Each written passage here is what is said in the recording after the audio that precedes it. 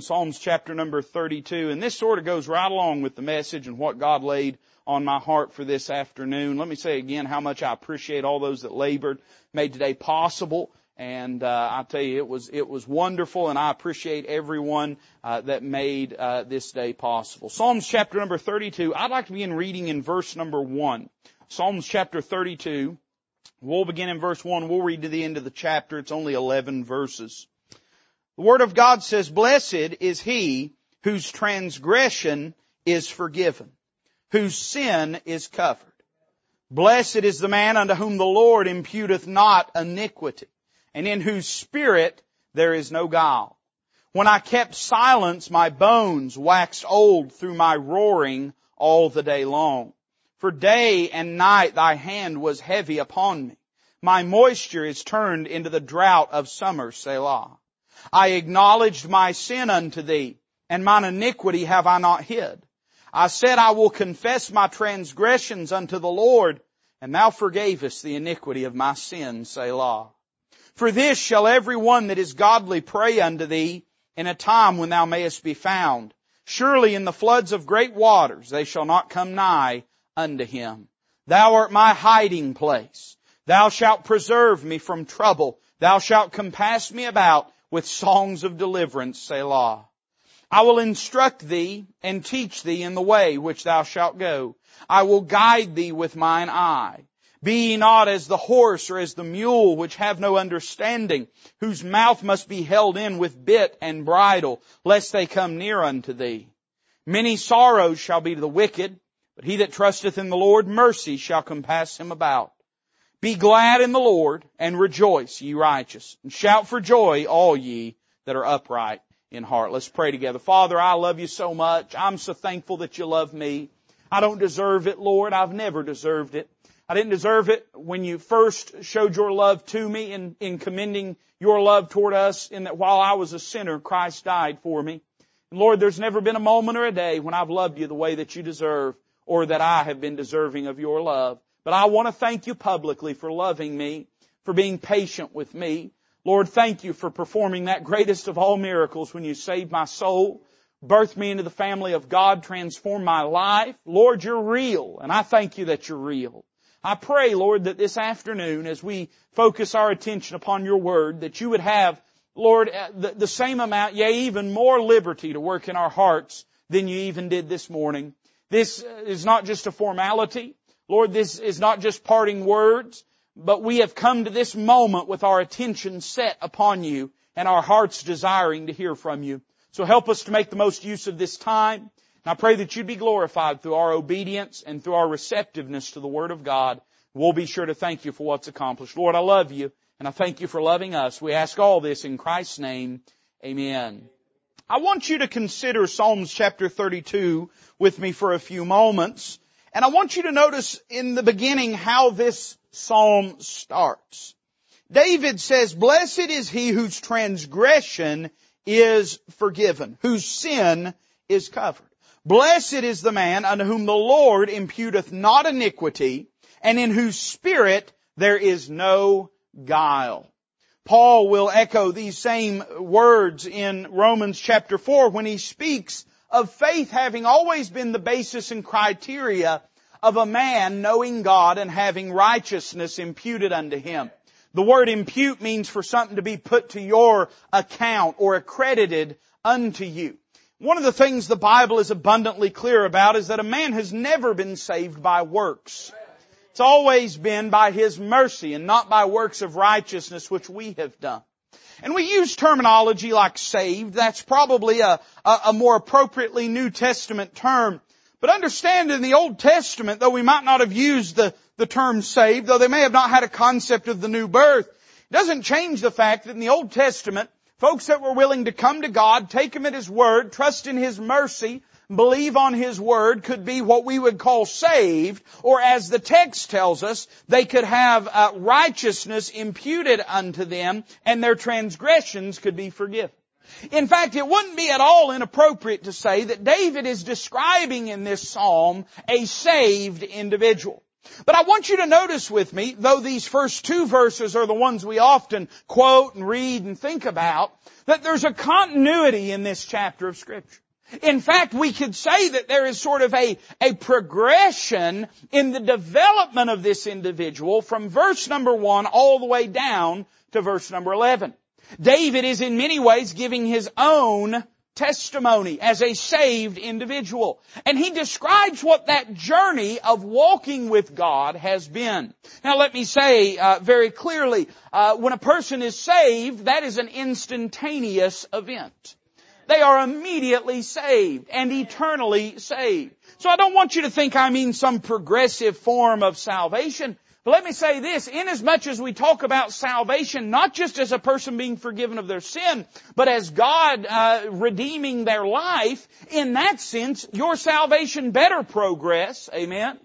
It better get deeper.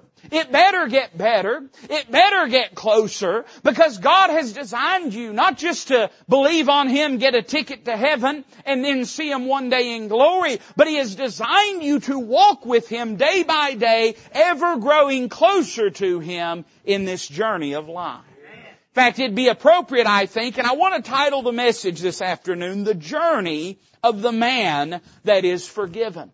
You could call it the journey or the development of the Christian life, or a myriad of other titles communicating this idea that David is describing a person that gets saved and then how they grow in their walk with the Lord. And I want you to notice 5 steps or 5 principles that we find in this psalm. And then we'll be done for the day. Amen. You can go home and regret all that barbecue that you ate. Amen. Notice number 1 with me this afternoon, the saved man's entrance. Now you say, what do you mean by that, preacher? How did he get in?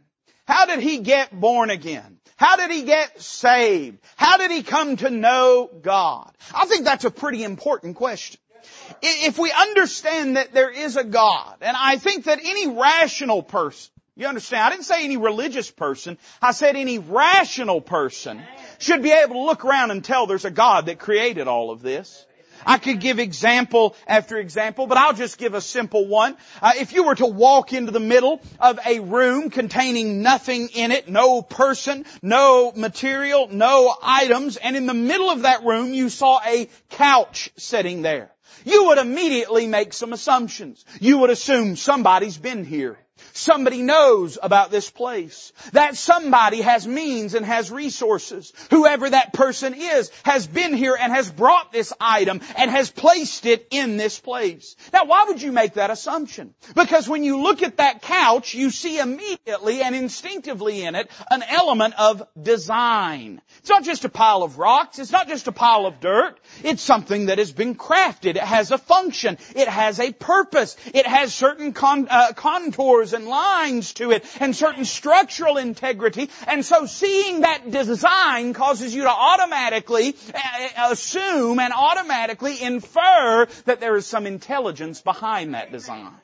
It didn't just come into being. It didn't go from being an amoeba to being a sofa. Someone must have built it and someone must have put it there. Now, what does that say about us?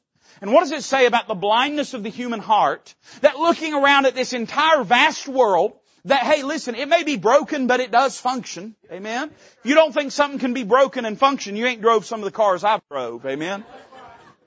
It functions.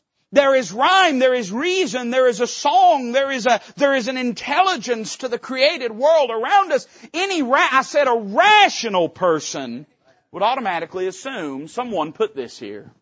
It didn't just come into being. It did not just all of the sudden develop or evolve from some lower, and I could talk, I don't have time, but I could talk at length about this. You understand the irrationality of believing that a big bang spit out this world? One preacher used the illustration, or actually a scientist, I believe it was. He said if you were to take a wristwatch and completely disassemble it and throw it in a bag and shake it together and dump it out, how many times would you have to do that before a fully functioning wristwatch would come out? By the same respect, the idea that randomness put us here is not rooted in science, it's rooted in paganism.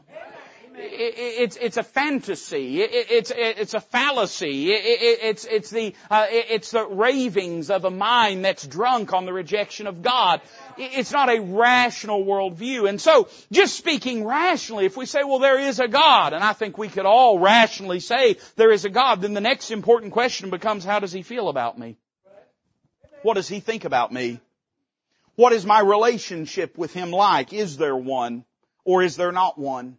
For most people, most of the, 7.5 billion people walking in this earth, most of them have no relationship with God. They don't talk to God. They don't hear from God. Now, I understand I don't hear from God audibly, but I can read His Word and I can tell He knows what's up in my life. I don't know about you.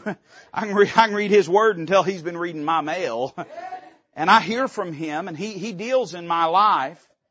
And so the question then becomes, how do we know that God? How can we be right with that God? How can we please that God? If He's the Creator, we're His creation.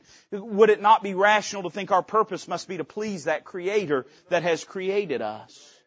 And so David begins by speaking to the very essence of a man's relationship with God. How does a man get saved? How does a man get right with God? What is his entrance? Notice two things he speaks of. Number one, he speaks of the blessing of forgiveness. He says, blessed is the man whose transgression is forgiven. Right out of the gate, David fires a shot over the bow and reminds us that our sin is not just a mistake, but it is a trespass against a holy God. We have offended God. We have transgressed. He has set boundaries and we have stepped over them and dared Him to do anything about it. He says whose sin is covered. It tells me this: sin can't be ignored. It has to be dealt with. I understand the distinction in the New Testament about the fact that our sins and iniquities God doesn't remember. I could take you the passages that talk about Him throwing them in the bottom of the sea, putting them behind His back, putting them in a bag and hiding them, all those different things. But I just want you to simply notice David points to the fact that God dealt with our sin, because sin must be dealt with. You can't just ignore your sin and think that's enough. It must be dealt with. Then he says this: blessed is the man unto whom the Lord imputeth not iniquity. Tells me this, that my relationship with God bears upon my standing with Him. I can't just assume that I must be okay with God. I've got to find some way to find out that I've been made okay with God. Now, I'm glad I don't just have an Old Testament. It's funny to me, there's people in the world, all they want's an Old Testament. I'm glad for the Old Testament, praise God for it, but I'm glad there's a New Testament too, because I learn how I can be made right with God. I could give you example after example, verse after verse, but I think old Romans chapter 10 will be enough. Whosoever shall call upon the name of the Lord shall be saved. We're made right with God based upon, predicated on what He did for us on Calvary when He died in our place, in our stead. And the first thing David speaks of is the blessing of forgiveness. If you've not been forgiven of your sins by a thrice holy God, you don't have a relationship with Him. You have no entrance. You have no reason to believe that you're okay with God. It's funny, people just assume, I must be okay with God. Why? Well, I guess we think because God's okay with us, we must be okay with Him and vice versa. But the truth is, something must occur in our life if we're to be made right with God. We must have our sins forgiven. We learn in the New Testament how this occurs by believing on Jesus Christ. But I just simply point out, if you've not had your sins forgiven, you don't have a relationship with God. He speaks of the blessing of forgiveness, and then he speaks of the blessing of fellowship. He says this: in whose spirit there is no guile. Guile's an interesting word. It means deception. And what he's saying is this: God saved me, but then after He saved me, He changed me and transformed me into a creature that could walk in fellowship with Him. Another good word for guile is hypocrisy. And here's what David says: after God saved me, He didn't just make me saved, He made me sincere. He didn't just make me holy, He made me honest. He changed me. He didn't just give me salvation, He gave me integrity, and He transformed my life such that I might walk with Him and have fellowship with Him. Man, it's a good thing to have fellowship with God. I don't know why, and I know I'm guilty of it just like everybody is, I suppose, but I don't know why a person would want to live like a Christian, live the Christian life without walking with God. I mean, you understand that to do so is to buffet your flesh without enjoying the fellowship. And can I say, it ain't no wonder so many Christians are miserable. Hey, listen, they're doing the hard part of living like a Christian, and they're just giving up the easy part. The fact is, the fellowship we enjoy with God, that is the strength, that is the joy, that is the activeness and energy that fuels our walk with Him. What a tragedy it would be to go through life living like a Christian and not even spending time with Christ. I see the entrance of this forgiven man here. How did it happen? Well, God forgave him. How did God forgive him? Well, because he believed on him. Romans chapter number 4 deals at length with both Abraham and with David, that it was their faith in God that had purchased to them salvation and forgiveness that had permitted and allowed and facilitated, was the catalyst for God's grace and God's mercy in their life. He speaks of his entrance. But then notice with me verse 3. David says this, "When I kept silence, my bones waxed old through my roaring all the day long. For day and night thy hand," speaking of God's hand, "was heavy upon me. My moisture," he says, "is turned into the drought of summer." He says, I was all dried up spiritually. Why did that happen? Verse 5. "I acknowledged my sin unto thee, and mine iniquity have I not hid. I said, I will confess my transgressions unto the Lord, and thou forgavest the iniquity of my sin." I want you to notice that he speaks not only of the forgiven man's entrance, but then he speaks of his repentance. Now, David almost, in fact, it's jarring when we read it because verses 1 and 2 are so pleasant, they are so joyful, they are so rejoicing. And then when we get to verse 3, it's like we're just all of a sudden hit right in the gut with this angst-ridden description of the torment and of the sorrow and of the sadness that David is feeling in his life. Now, why is that? Well, because though God had forgiven his sin, sin still reared its head in David's life. It's funny that the perspective that a person, they get saved, they'll never sin again. I don't know how you believe that and own a Bible. I'm not trying to be ugly, I'm being truthful. I don't know how you can believe that and own a Bible. You go all through the Word of God, Old Testament and New Testament, and here's what you'll find. You'll find that it is a thesis, it is a song, it is a poem, it is a dedication to both the failure of man and the faithfulness of God. And over again, what do you find? You find saved people that mess up. If you don't think a saved person can mess up, all that means is you ain't willing to admit where you've messed up. Man, we all make mistakes. And if your perspective is, well, I'm saved now, I'll never sin.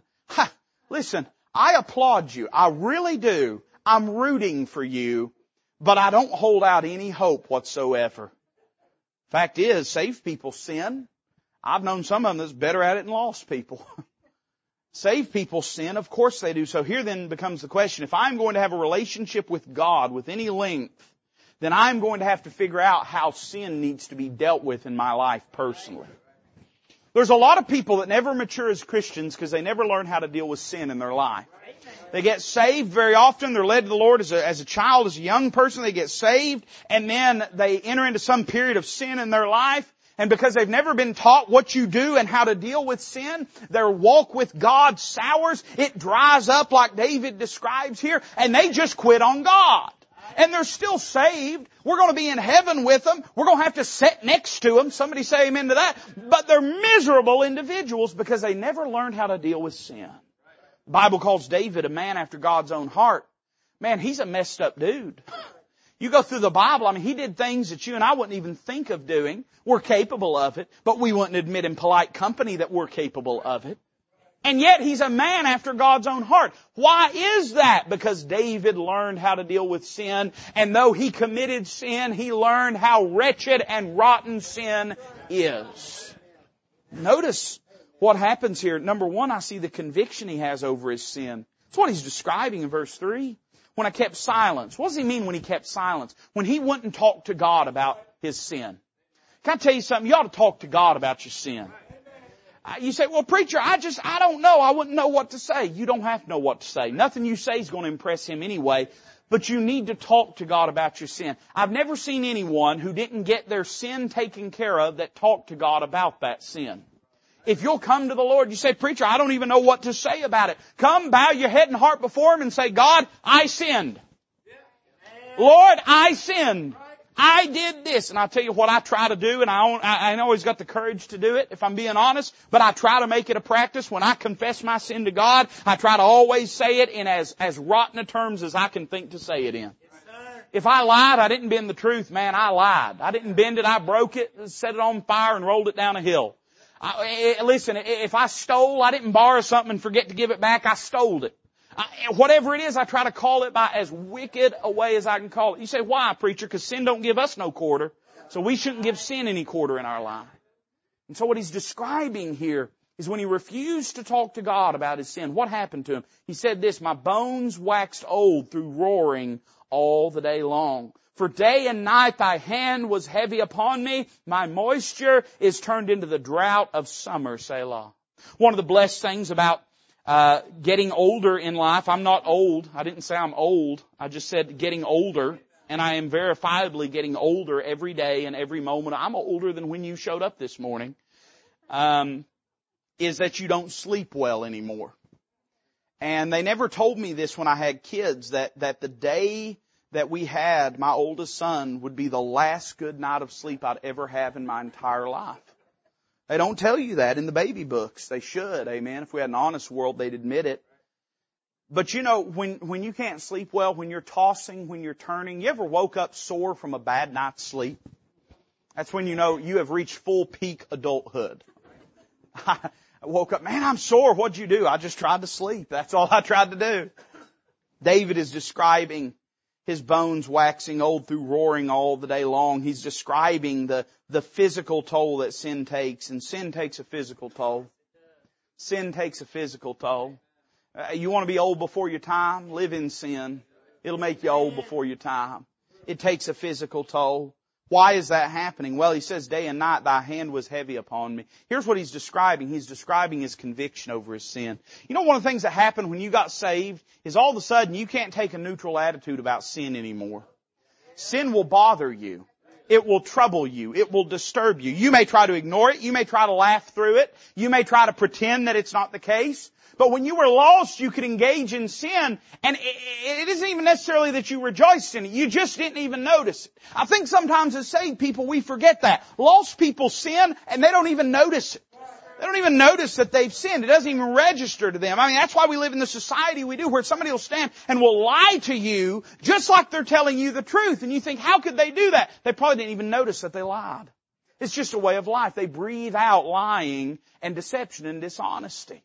But when you got saved, all of a sudden, hey, that new man awoke within you. Hey, all of a sudden the Spirit of God took up residence in you. And all of a sudden now your mind has been awakened and illuminated to the truth of God's Word. And now sin bothers you. Sin should bother you. Your sin should bother you more than other people's sin. But all sin should bother you. I see his conviction over sin, but then I see his confession of sin in verse 5. What did he do about it? Well, in verse 3, he kept silent and things got worse. In verse 3, he ignored his sin. It didn't go away. In verse 3, he pretended as though he hadn't sinned and he didn't get any better. You picking up what I'm throwing down here? If you ignore it, it's not going to get any better. If you pretend, it's not going to get any better. If you lie to God about it, it's not going to make you feel any better. You know why God won't alleviate your conviction until you deal with your sin? Because He's not going to help you be a hypocrite. He's not going to contribute to your hypocrisy. If you won't deal with your sin, He won't alleviate the conviction that you feel. When did things change? Well, here's when. Verse 5. He said, I acknowledge my sin unto Thee. In other words, and I love my King James Bible. I love it. It says, I acknowledged. It tells me this, and he is describing. He says, mine iniquity have I not hid. I said, I will confess my transgressions unto the Lord. But I want you to notice that there's a progression here, right? The first thing he had to do was acknowledge his sin. Quit living in denial about it. There's a lot of people walking around living in denial about their sin. They're living in sin. They can read a Bible and tell that they're living in sin. But they think if they don't acknowledge it, it will not be reality. But the truth is, and I know, listen, we live in a world that's conditioned you to believe that reality is just a fungible, elastic concept and that you can just will and decide yourself to be whatever you decide and will yourself to be. But you know, it's funny. It's still, I'm supposed to, we had barbecue. I ain't even supposed to be preaching to you, and here we are. I will just tell you this. It don't matter. Hey, listen, it don't matter how many people use their preferred pronouns. It ain't going to make their stubble go away. It ain't going to matter how much we all sit around and pretend, right, and clap our hands and believe and everything. That Adam's apple ain't going nowhere. Amen. Or change of chromosomes. And you say, well, preacher, That's silly. Those people, they're delusional, and they are. You say, preacher, those people are degenerate, and they are. But you understand that when you and I engage in sin, we engage in the same fantasy and the same fallacy of refusing to acknowledge what we know to be reality because we believe in some way that's going to keep it from being true. First thing he does, man, he acknowledges it. Then here's what he said. He said, I quit hiding it. Quit hiding it from God. I quit pretending like it wasn't there, and I quit acting and behaving as though it wasn't true and as though it was not real, and that left me with having to do something. So here's what I did, he says. I said, I will confess my transgressions unto the Lord. You know what he learned? He learned if he'd do that, here's what God did. Thou forgavest the iniquity of my sin. Selah. You see, it's only your flesh that thinks your failures are final. God's faithfulness declares that they are not. God's mercy declares that they are not. And if you'll come to Him and confess that sin and acknowledge that sin and expose that sin to Him and say, now Lord, I've messed up, I've sinned, I've done wrong, He'll forgive you of it. By His eternal Word, by His immutable character, by His inexhaustible mercy, He will forgive you of them. Here's what he had learned. He had learned about his entrance. He had learned about his repentance, how to deal with sin. But then look at verse 6 with me. He says this, for this shall everyone that is godly pray unto thee in a time when thou mayest be found. Surely in the floods of great waters they shall not come nigh unto him. He says, thou art my hiding place. Thou shalt preserve me from trouble. Thou shalt compass me about with songs of deliverance, Selah. So you see the progression here. He believes on the Lord, has righteousness imputed unto him. Then he must learn how to deal with sin in his life on a daily basis. Once he has learned how to deal with that, he begins to talk about his dependence on the Lord. Not all of your problems are going to be due to your failures. Some of them will be. You are going to make mistakes that God will have to chasten you over. You are going to commit sin that God will have to chasten you over in your life. But not every problem in your life is going to be because you did something wrong. In fact, sometimes God will permit storms into your life that He might develop you and perfect you and that He might curate your faith in such a way as to bring out of it that which brings Him the most glory. And here's what David had learned. He had learned this. Even saved people suffer. Even righteous people suffer. Even upright people suffer. And so we better ready ourselves to know what to do when there's suffering. Notice two things he speaks of. The first is the reliance of faith. I like how he says this. For this. For what? Well, for what he describes at the end of the verse. In the floods of great waters, they shall not come nigh unto him. This is what the godly will pray for. For this shall everyone that is godly pray unto thee in a time when thou mayest be found. Surely in the floods of great waters, they shall not come nigh unto him. You say, preacher, what David learned? He learned this: when things get rough, just trust Him. Just trust Him. I know that seems real elementary. I know that seems real simple. But why is it that we struggle with it so much? I do. Man, I don't know about you. I'm so glad to go to church with such spiritual people. And you're so patient, let me pastor you. I'm glad you don't ever have none of these problems, but your preacher does. Sometimes, man, when things get difficult, I struggle to trust Him. But I've learned this: He's a trustworthy God. He's never failed me. There's never been a moment I couldn't trust Him. There's been a lot of moments I wouldn't trust Him.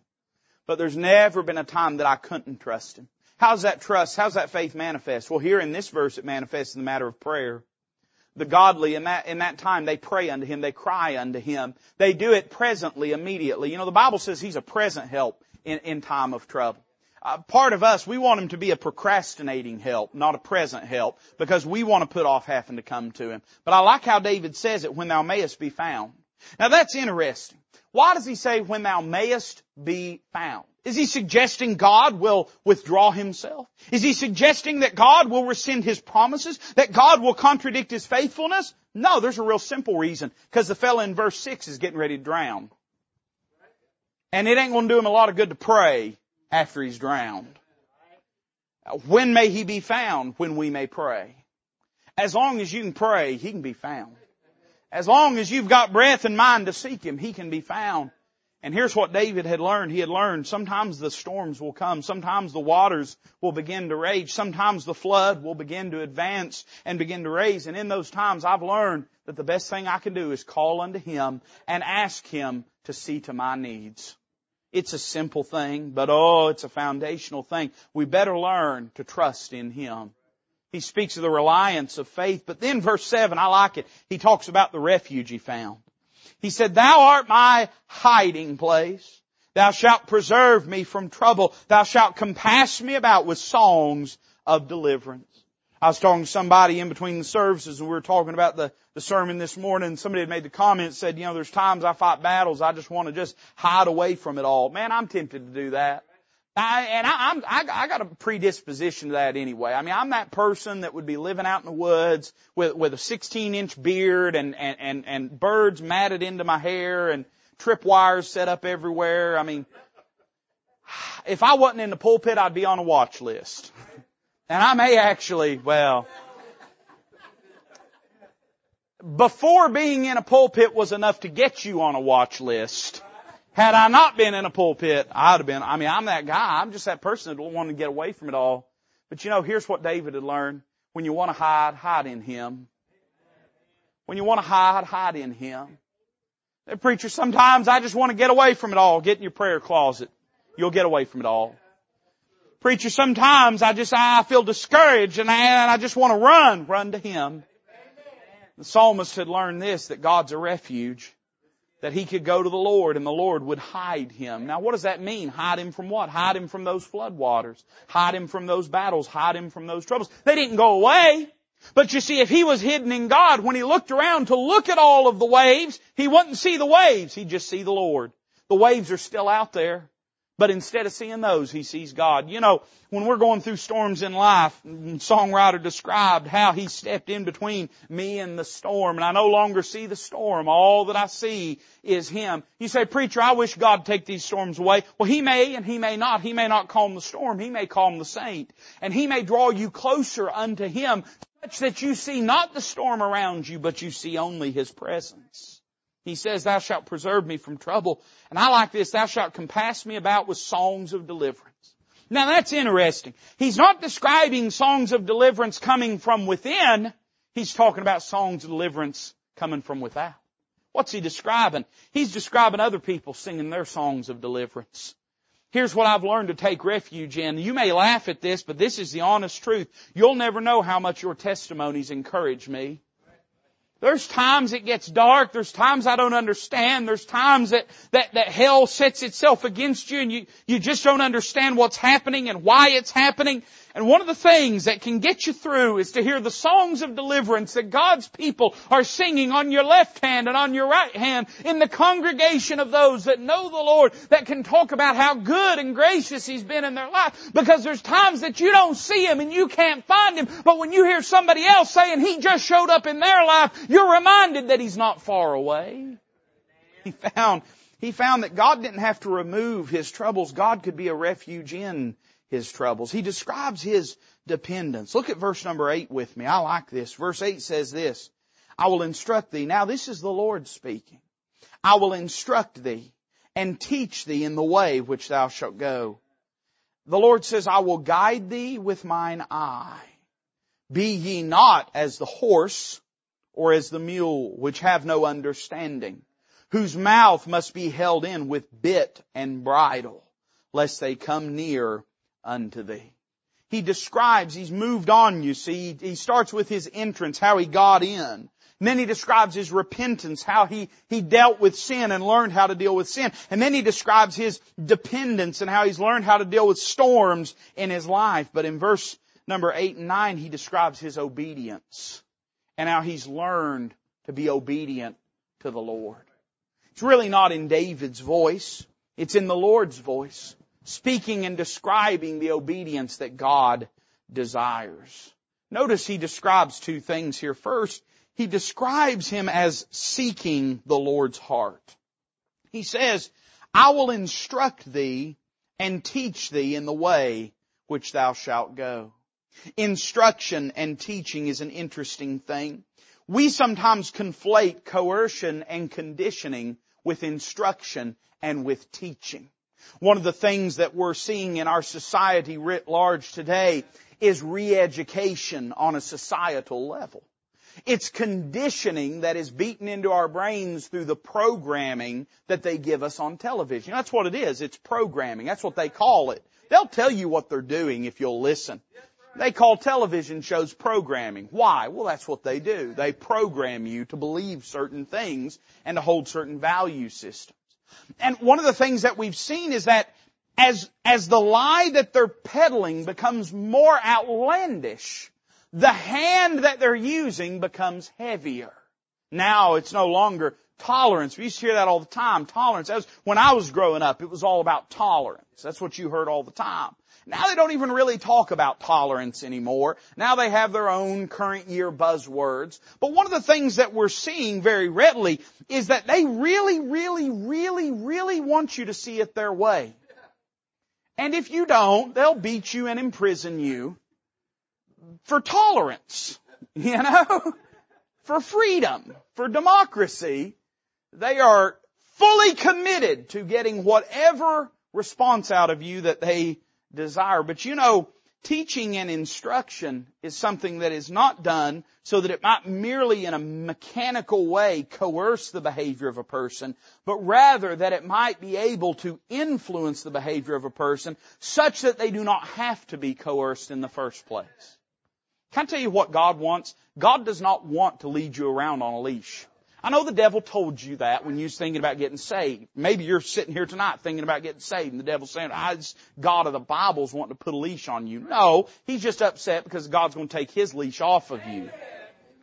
And that's why he's telling you that. But can I tell you, God's really not interested in leading you around in a leash. If he was, he'd give you fur and 4 legs. But he gave you free will instead. Why? Because he wants you to desire and to seek after him. And there's an interesting description give here. He says this, I will guide thee with mine eye.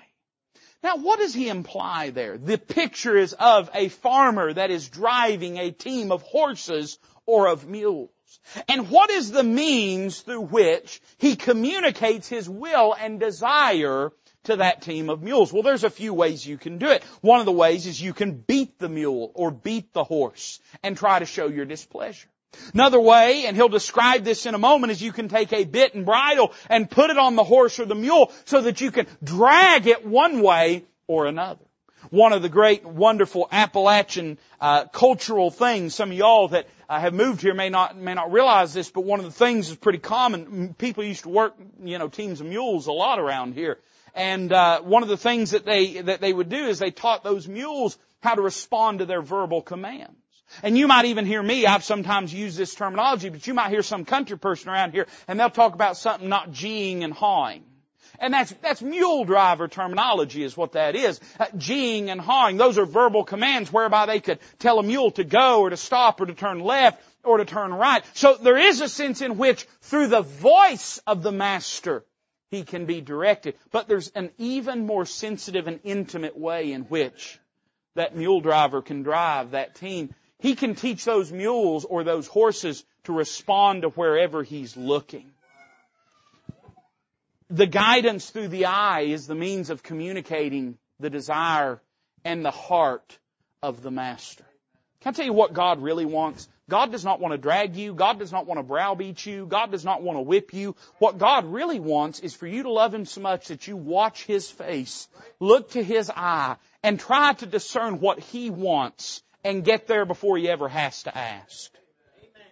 It's interesting. You say, preacher, how could I ever do that? How could I ever know God that deeply? It's interesting. The eye, this is what we call anthropomorphism. Whenever God is attributed certain human characteristics, I understand that God was robed in flesh in the person of Jesus Christ, the second person of the Trinity, God the Son. But God the Father is a spirit. They that worship him must worship him in spirit and in truth. Certainly there is an image or a visage of God, but he's not flesh and bone like you and I are. And so when the Bible describes him as having hands and eyes and legs and feet, that's in a literary sense what we call anthropomorphism. It's a literary tool whereby something is being communicated through that description. And did you know in the Bible when it talks about God's eyes, it's often associated with the Spirit of God. The Bible describes both in Isaiah and in the book of Revelation, the 7 spirits of God as being the 7 eyes of God. And it's not talking about God having 7 Holy Spirits, but it's talking about God's character and God's value system and God's attributes. But those things are expressed just as there are multiple fruits of the Spirit, but it's really just the fruit of the Spirit that manifests in several ways. In the same respect, the Spirit of God, He expresses and manifests those 7 attributes that are described in Isaiah and in the book of Revelation. You say, what are you getting at, preacher? I'm saying this, when it talks about Him leading us with His eye, it reminds me of how He leads us with His Spirit. The Spirit of God is who communicates the heart and desire of God to us. Can I say this? Part of obedience is seeking His heart, wanting what He wants for you. Until we want what He wants for us. And I understand we may not always know what that is. But until what we value above anything is what He wants, let's use a more familiar term, the will of God. Until we value that, we really don't have a heart of obedience. He describes Him as seeking His heart, but then as submitting to His hand. He says this, be ye not as the horse or as the mule, which have no understanding. It means they have no discernment. They don't know what the right direction is to go. So what does He have to do with them? Whose mouth must be held in with bit and bridle, lest they come near unto thee. Probably the most vivid example of this in Scripture, right, is Balaam's donkey. Balaam's donkey had understanding and had wisdom.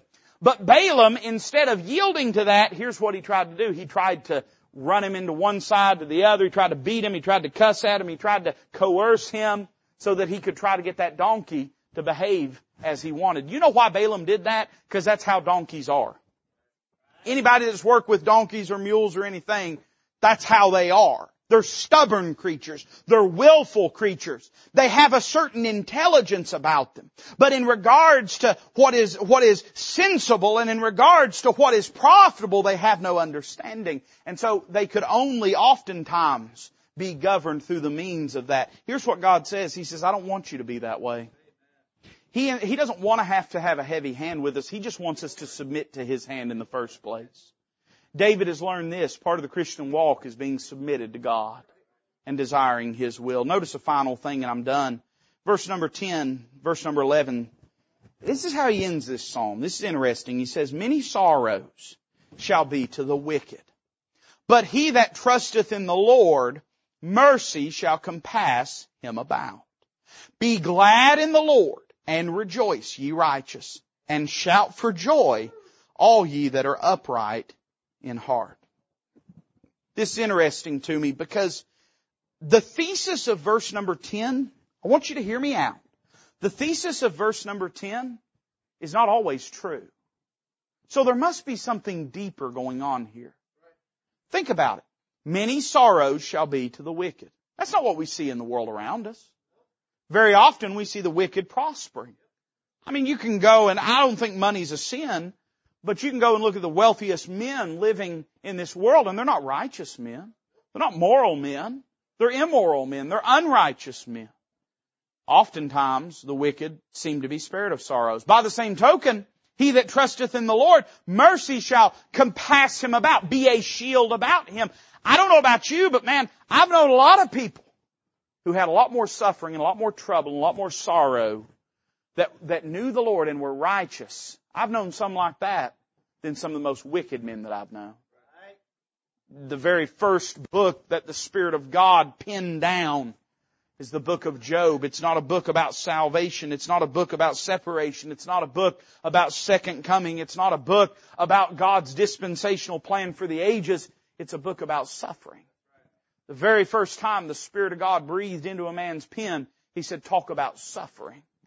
Job's life stands as a stalwart example of the reality that yes, sometimes the righteous suffer. Now wait a minute, a perfect God wrote Psalms 32:10. A God that never lies. So what then must be the truth here? What is the essence of what he's speaking of? Well, here's what he's saying. Many sorrows shall be to the wicked. There are some presently. There's a whole lot more coming in a future day. Amen. But more than that, notice the end of the verse. He that trusteth in the Lord, mercy shall compass him about. Here's what he's describing. Let me say it this way. I don't want to get ahead of myself. Verses 10 and 11, he's describing this forgiven man. He's describing his patience. And he's describing how he's learned to deal with things in life that he does not understand. And here's what he's done. The first thing he speaks of is this man's perspective of suffering. I remember hearing a man say years ago, and this has always stuck with me, he said, don't ever begrudge a lost man the good times that he has. That's all that he's got. You understand that he's going to step off into a devil's hell and never have a moment of ease from any of his suffering ever again. And it doesn't mean we rejoice in it or relish in it. But it does mean we should not covet what they have and look and say, why is the road so much easier for them? They ain't walked their whole road yet. And here's what the psalmist has learned as he looks at wicked men that seem to be prospering. He's reminded that in fact they've got a lot more suffering than they do prosperity coming towards them. But now what about himself? David knew suffering. David knew heartache. He knew betrayal. He knew hostility and affliction and persecution. He knew what it was for his family to be destroyed. The Bible said that the sword would never depart from the house of David, and it didn't during his lifetime or even following. His was a bloody lineage because of his own sins and his own mistakes. He knew what suffering was. He had buried children. He had seen his kingdom suffer, and he had seen his people die. So what could he do? Well, here's what he could do. He could recognize this. He that trusteth in the Lord, mercy shall compass him about. Now there's two perspectives to this we can have. One is that mercy is a shield about him. Can I remind you, God has spared you of more than He has permitted in your life. We have no clue. If you just drive the streets of Knoxville, you ought to be dead 100 times over. Is it ever? I don't want to say this because you're going to get freaked out. You're not even going to know. You're not going to want to leave here when I tell you. But you understand that you drive up and down these roads all day, and nothing separates you and certain death except for common sense and a double yellow line. Amen. How does that happen? Well, God's sparing us. God's protecting us. God's watching over us. But I think there's a deeper perspective here too. Here's what David's saying. He's saying, I understand and I have learned that anything that touches my life, he's already said earlier in the verse, God can keep the flood waters away when He wants to. So he's learned this, that anything that enters my life has come first through the searching hands of God's mercy. That the things that have come into my life have not come into my life because God is careless and cavalier. Not because He is thoughtless and laid down on the job. I love what David would say in the 23rd Psalm. Mercy and truth shall follow me all the days of my life.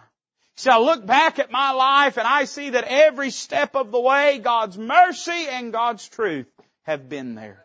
God has never told a lie. He's never broken a promise. And He's never failed me one single moment. See, here's what he's learned. He's learned to change his perspective about the things that he experiences in life. You know, I don't mean to sound like some new age guru, but I'm going to tell you something. A lot of us need a change in perspective. We need to, let me give you a good biblical concept there. We need to develop and cultivate a biblical worldview. We need to quit letting our worldview be defined by Hollywood and the news media and our own feelings and intuitions. And we need to begin to cultivate a biblical worldview. We need to begin to say, what does the Bible say about this matter? And part of spiritual maturity is having a holy perspective on your suffering. He speaks of his perspective of suffering. So what do I do, preacher? Well, you do what he says in verse 11. Be glad in the Lord, he says, and rejoice, ye righteous, and shout for joy, all ye that are upright in heart. You see the progression, right? Before I say a word about it, you see the progression. It began with his entrance. He talks about the blessing of forgiveness and of fellowship. He talks about his repentance. He's learned how to deal with sin in his life, his conviction over his sin, his confession of his sin. He's learned about dependence and trusting in the Lord in the midst of storms. He talks about the reliance of faith and the refuge that he found in God. He's learned the lesson of obedience, that it's not just about trying to keep the basic precepts of God's law in some way and in some measure and in some means that he can consider himself to be upright. But it's about seeking God's heart and submitting to His hand. And then he learns the truth of patience. And how when things that happen in his life, he doesn't understand how to change his perspective in the midst of suffering. And here's what he learned. He learned, I might as well just go ahead and praise Him in the midst of suffering. It's hard. What I'm about to tell you is hard. It's hard for my flesh, it's hard for your flesh, but it's the truth. He has enough good credit built up in your life that even when you don't understand Him, it would be prudent to go ahead and praise Him. Because He's never turned out to be wrong, and He's always been found to be faithful. So here's what David says, I don't have to always understand Him to praise Him.